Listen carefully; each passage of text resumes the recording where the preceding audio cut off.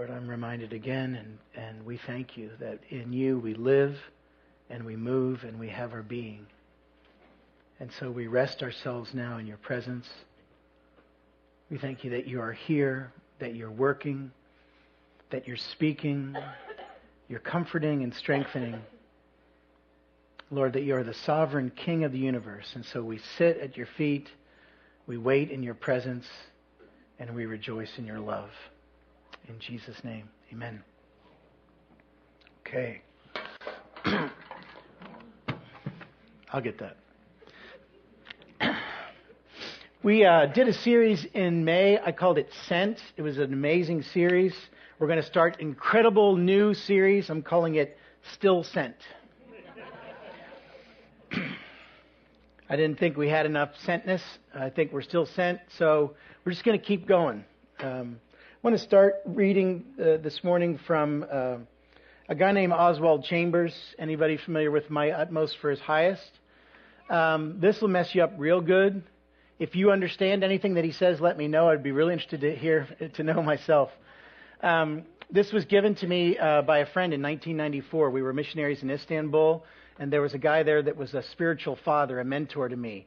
And right before we left Turkey, he gave this to me, and he said basically, you know, these are words that have impacted me year after year. He was 70 at the time, throughout my life, and I want you to have this. And so I pick this up when I have courage and read it because sometimes it really gets you. And this morning, it got me. So if it got me, it's going to get you. The scriptures from John 13:17, as Oswald Chambers writes in, I don't know, roughly early 1900s. He says this: if you do not cut the moorings, God will have to break them by a storm and send you out. You want me to stop? Launch all on God. Go out on the great swelling tide of His purpose, and you will get your eyes open. If you believe in Jesus, you are not to spend all your time in the smooth waters just inside the harbor bar, full of delight, but always moored.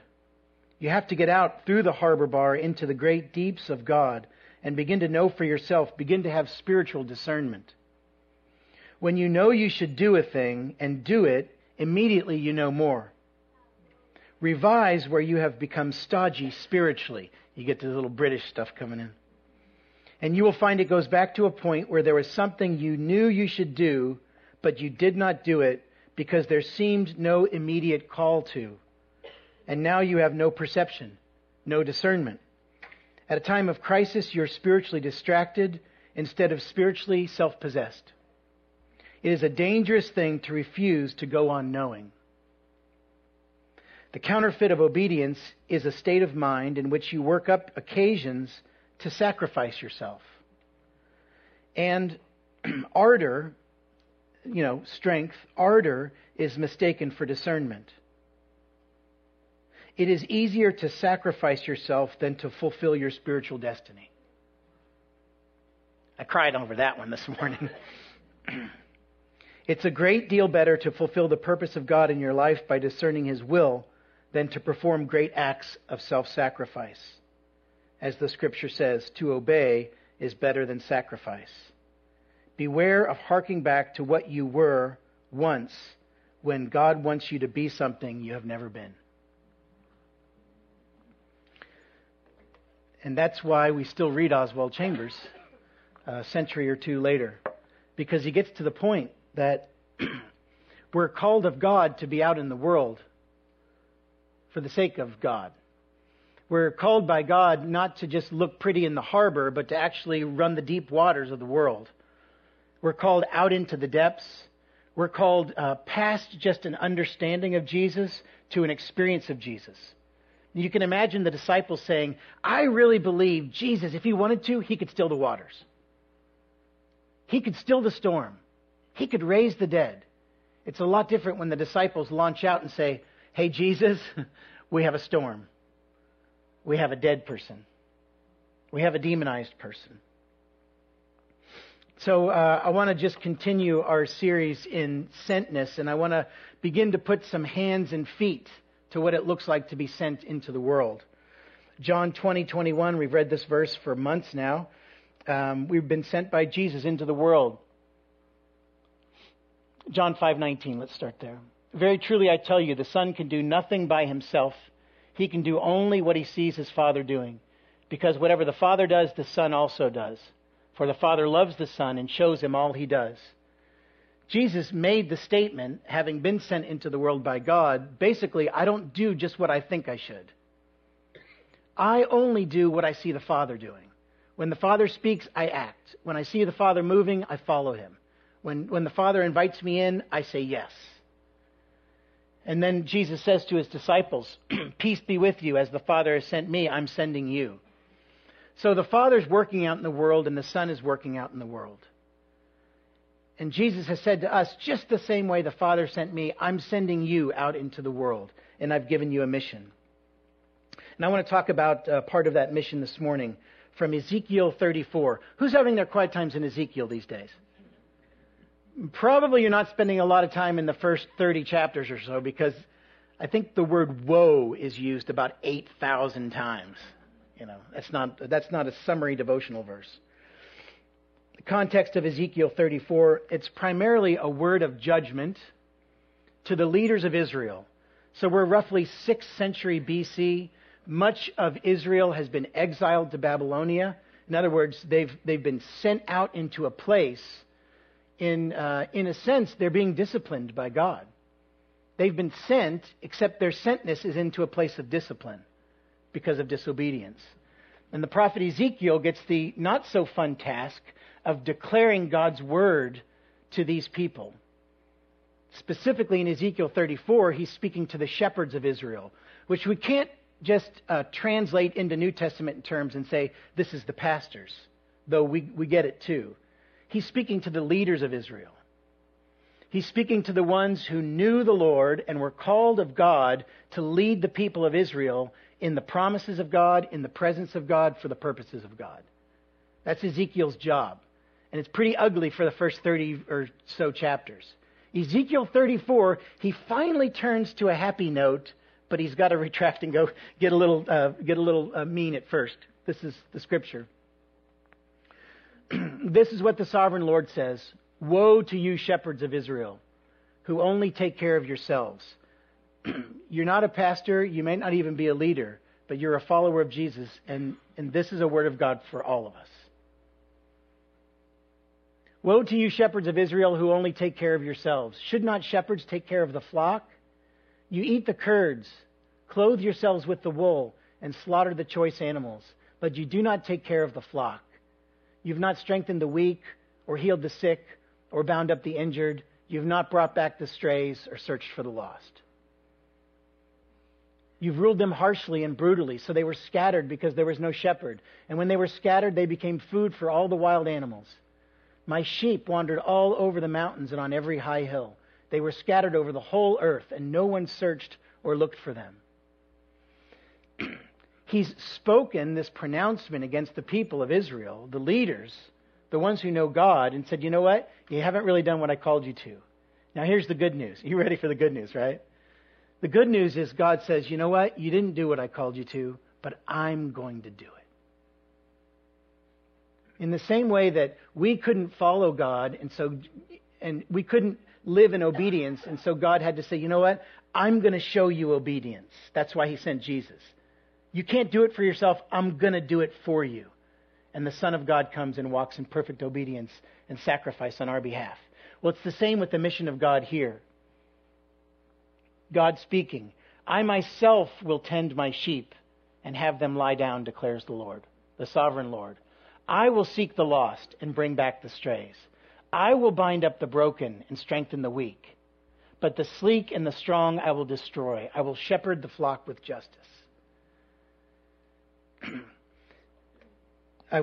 My very first sermon in seminary, my very first homiletics class, I had a very cheap suit on, standing in front of 16 people, and they were videotaping me, and I had to give my first sermon to this class, of my peers, and it was from Ezekiel chapter 34.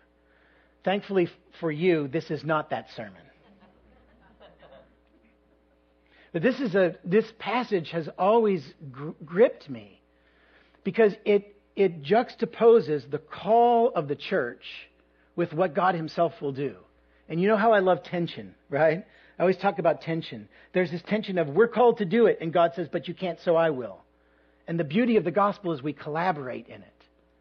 So the beauty of Ezekiel 34 is that we get to do with God what we cannot do by ourselves. We get to seek the lost. We get to bring back the strays. We get to bind up the broken. We get to strengthen the weak.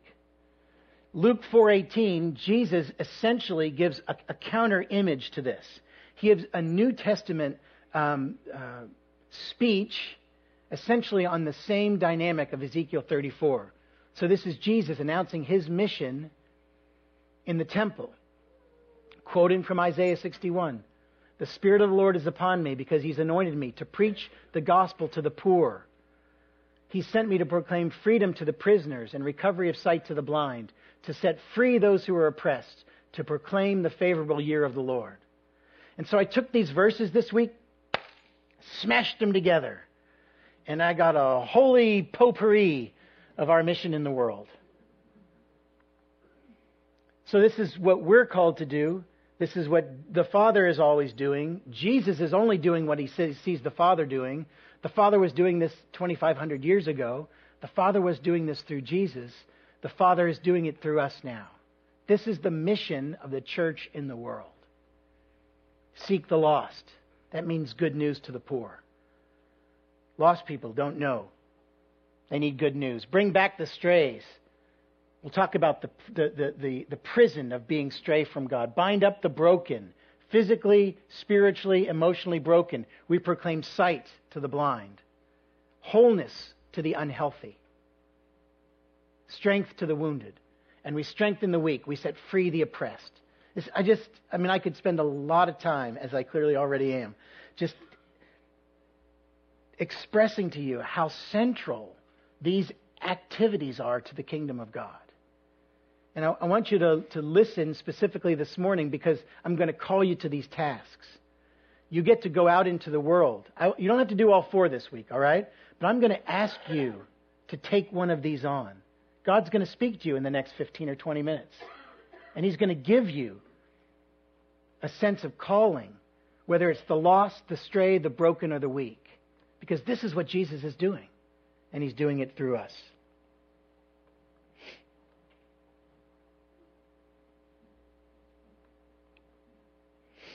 Jesus says in Luke 19:10, "The Son of Man came to seek and to save the lost."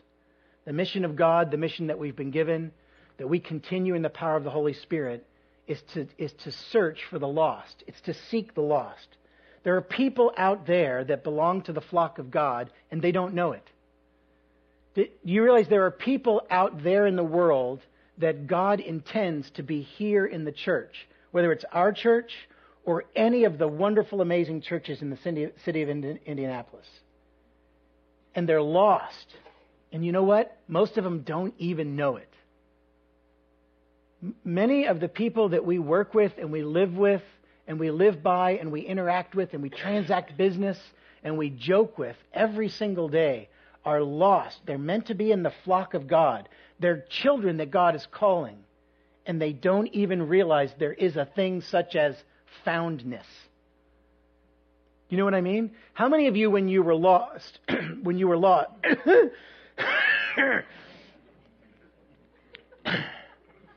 how many of you, when you were lost, before your moment of conversion, woke up every morning and say, "I am happily lost"?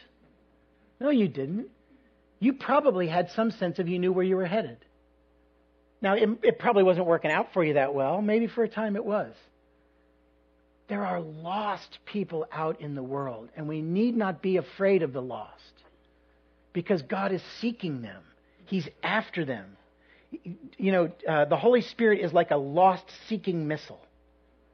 He's just searching for these people who have their names already written in the book of life. Remember Psalm 139? Every day ordained for us has already been written in God's book before one of them came to pass.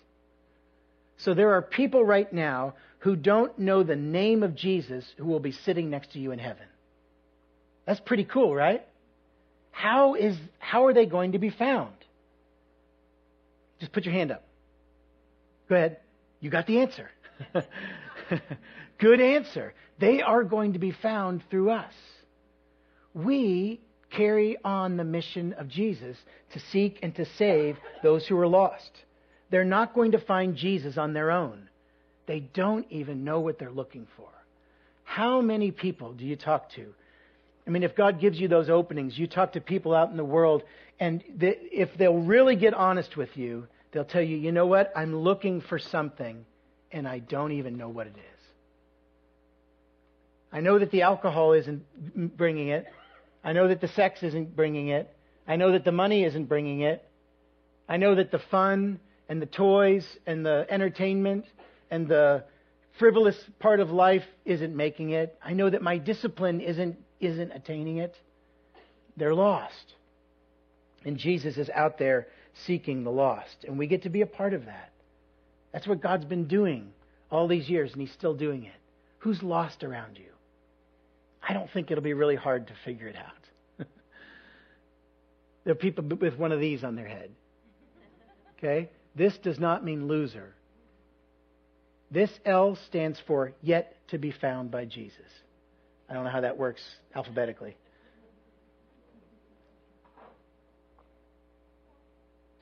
The Savior is seeking people, and He's doing it through you. So we seek the lost. That means we get to preach good news to the poor. The people who don't have the good news, and they're all over the place. We get to give it to them. It's so simple. Jesus did it for you. Bringing back the strays, a part of our mission into the world. Matthew 18:12. Jesus speaking here, if a man owns 100 sheep and one of them wanders away, will he not leave the 99 on the hills and go to look for the one that wandered off? And if he finds it, truly I tell you, he's happier about that one sheep than about the 99 that did not wander off. In the same way, your Father in heaven is not willing that any of these little ones should perish. The context of Matthew 18:12, He's just been talking about children. He's just been saying, hey, be careful when you're dealing with children. These people are precious in my sight. Don't lead them astray. Make sure you care for them. The other side of Matthew 18:12 is dealing with people who are struggling with sin. So He's got the children, let's call them the ignorant, the unwise, the not yet trained. And then we've got the sinners, the foolish people. And right in the middle there, Jesus gives this parable and says, listen, here's the heart of the Father. If He's got 100 sheep and one wanders away, He'll leave the 99 who are safe and secure and doing what they need to do, and He'll go after the stray one. Every single one of us knows the strays. Some of us are here this morning and we recognize we are the strays. And we're just wandering back. You know, you're sitting here this morning, but you're just peeking over the fence of the flock, right? Like, I am really not sure I want to come back into this whole family of God business. There are strays out there. These people are those who have been drawn out of the church by the enemy. They've been driven out of the church by the religious, or they've been scared out of the church by who knows what. And they're all over the place. You want if you've been in this church for, say, 5 years, you want a really frightening thing to do? Sorry, I'm a little grim today. I'm just trying to give it to you where it counts. Get a directory. Just read through the church directory. Now, many of those people moved away. Many of those people were called away. Some of them are strays. Some of them, and I'm praying about this week, I was flooded in my mind with strays. Just flooded. Can you think of some of them now? Some of the people who used to sit next to you? Some of you people, I wonder where they went. And we make the assumption that I'm sure everything's fine. Let me just say, that is not a good assumption. There are people that have been driven out, or run out, or scared out, or drawn out by the enemy. And you know what happens to a stray? They're on their own. You ever see those terrible documentaries of African wildlife footage, you know? You see this robust herd of antelope, and then you see this little antelope, you know? Struggling behind with half of 3 legs, you know? And then the lion comes. And it gets ugly, right? It's a stray. They're out there. So I'm connecting bringing back the strays with freedom to the prisoners. Do you know why? What keeps people away from the church once they've gone? I would suggest that the number one thing is shame. They've gone out and done something they shouldn't do, and they can't bear to walk back in. Or I've heard it, I can't tell you how many times, but I've been gone so long. I would feel so awkward if I came back in. People would ask me questions. Where have you been? What have you been doing?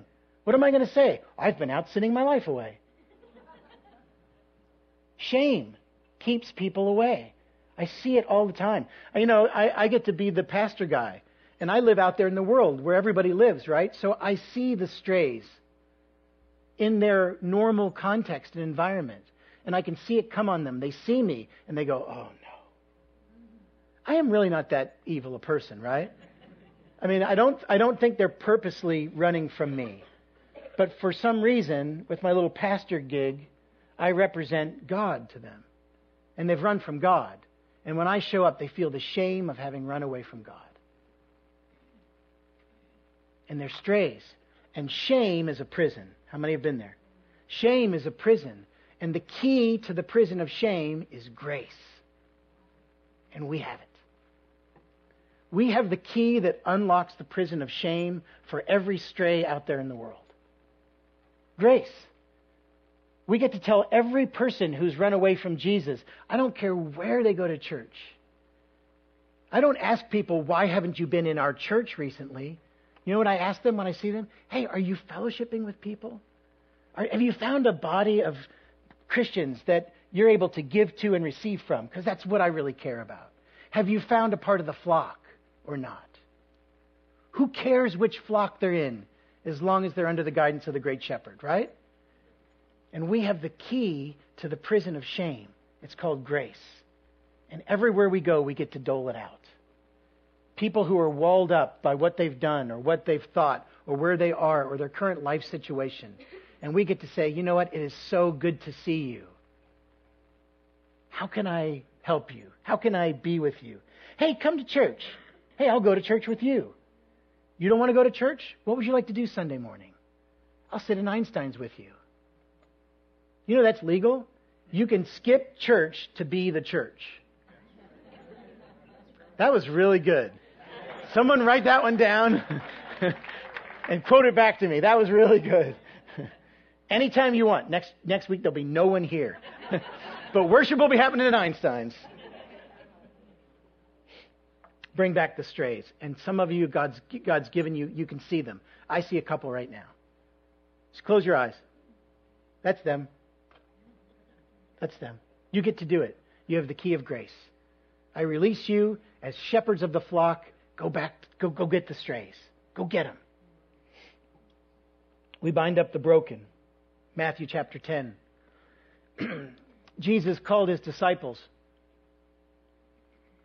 And he gave them authority to drive out impure spirits and to heal every disease and sickness. He gave them authority. You can open your eyes. Some of you are so obedient. Maybe you're praying for them. Go back. Jesus gave his disciples authority to heal the sick. And we're his disciples. Therefore, we have the authority to heal the sick. We get to speak healing to the sick. Do we see it every time? No. Do we see it sometimes? Yes. Does God want to do it more than we presently see it? Yes. Does God want us to ask for more healing than we presently ask for? Yes. In the end, all will be healed. We get to see some of it happen right here on earth.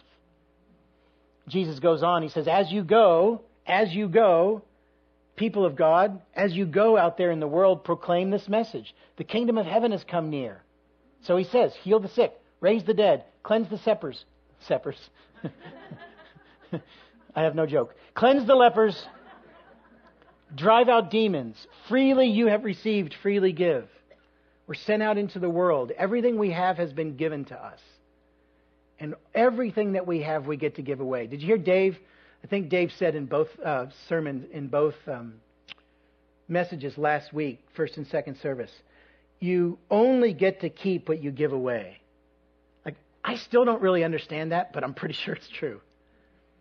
There's something that's miraculously invigorating and life-giving about giving away the eternal.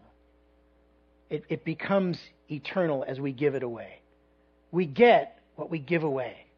It's been given to us freely, we give it out, and then God gives us more and more and more. And you see, this is what it's supposed to look like out in the world, through every single one of us. We get to bind up the broken, physically, emotionally, spiritually. These are people that are hampered by difficulty.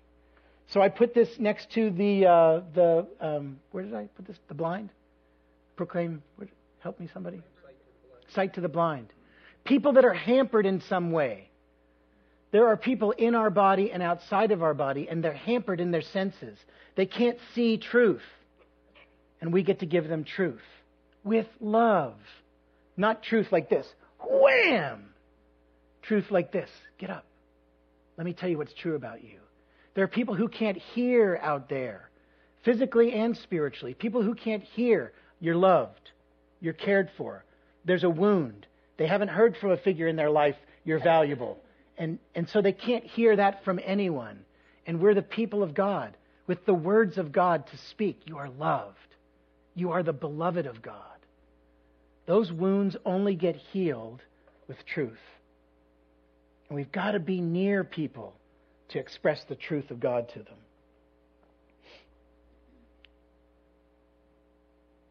There are some who can't touch. I mean, they're hampered in the sense of touch. You know what I mean by that? They're emotionally, they don't know what intimacy could be like. And so they go after false intimacy. I think we know what that looks like in the world. And they don't know what to do to find intimacy. And you know what we get to do as the people of God? We get to draw close to them rather than run away from them. Please take this in the right way. But we get to draw close to the perverts. We get to draw close to the dirty.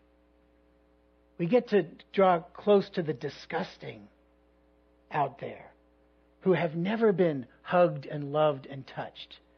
I mean, Jesus, you know what Jesus did before he healed the lepers? He hugged the lepers. Bill Johnson says, in the Old Testament, what happens when a leper came in contact with a healthy person? The healthy person got leprosy. What happened to a leper when Jesus touched him? The leper gets healed. We're on the mission of Jesus. So whatever leprosy is out there in our world or in your world, I'm giving you the freedom within boundaries of propriety and wisdom and with other people in the body of Christ to hug and love and care for the lepers. We've got to be with them.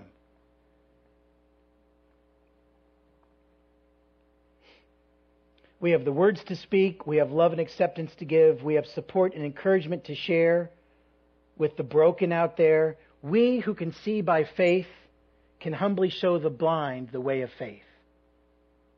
And you know what I say to blind people spiritually? I don't say, I will heal you so you can see as good as me. I say, you know what? I can't see so well myself. But there is a Savior who leads the blind by paths that they do not know. His name is Jesus. That's Isaiah 49.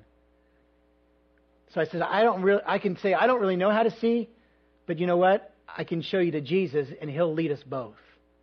And we don't have to be afraid anymore. We're called to seek the lost. We're called to bring back the strays. We're called to bind up the broken. And we're called to strengthen the weak. Luke 22. Satan has asked to sift all of you. This is Jesus speaking to Peter. Satan has asked to sift all of you as wheat, but I've prayed for you, Simon, that your faith may not fail. And when you've turned back, strengthen your brothers.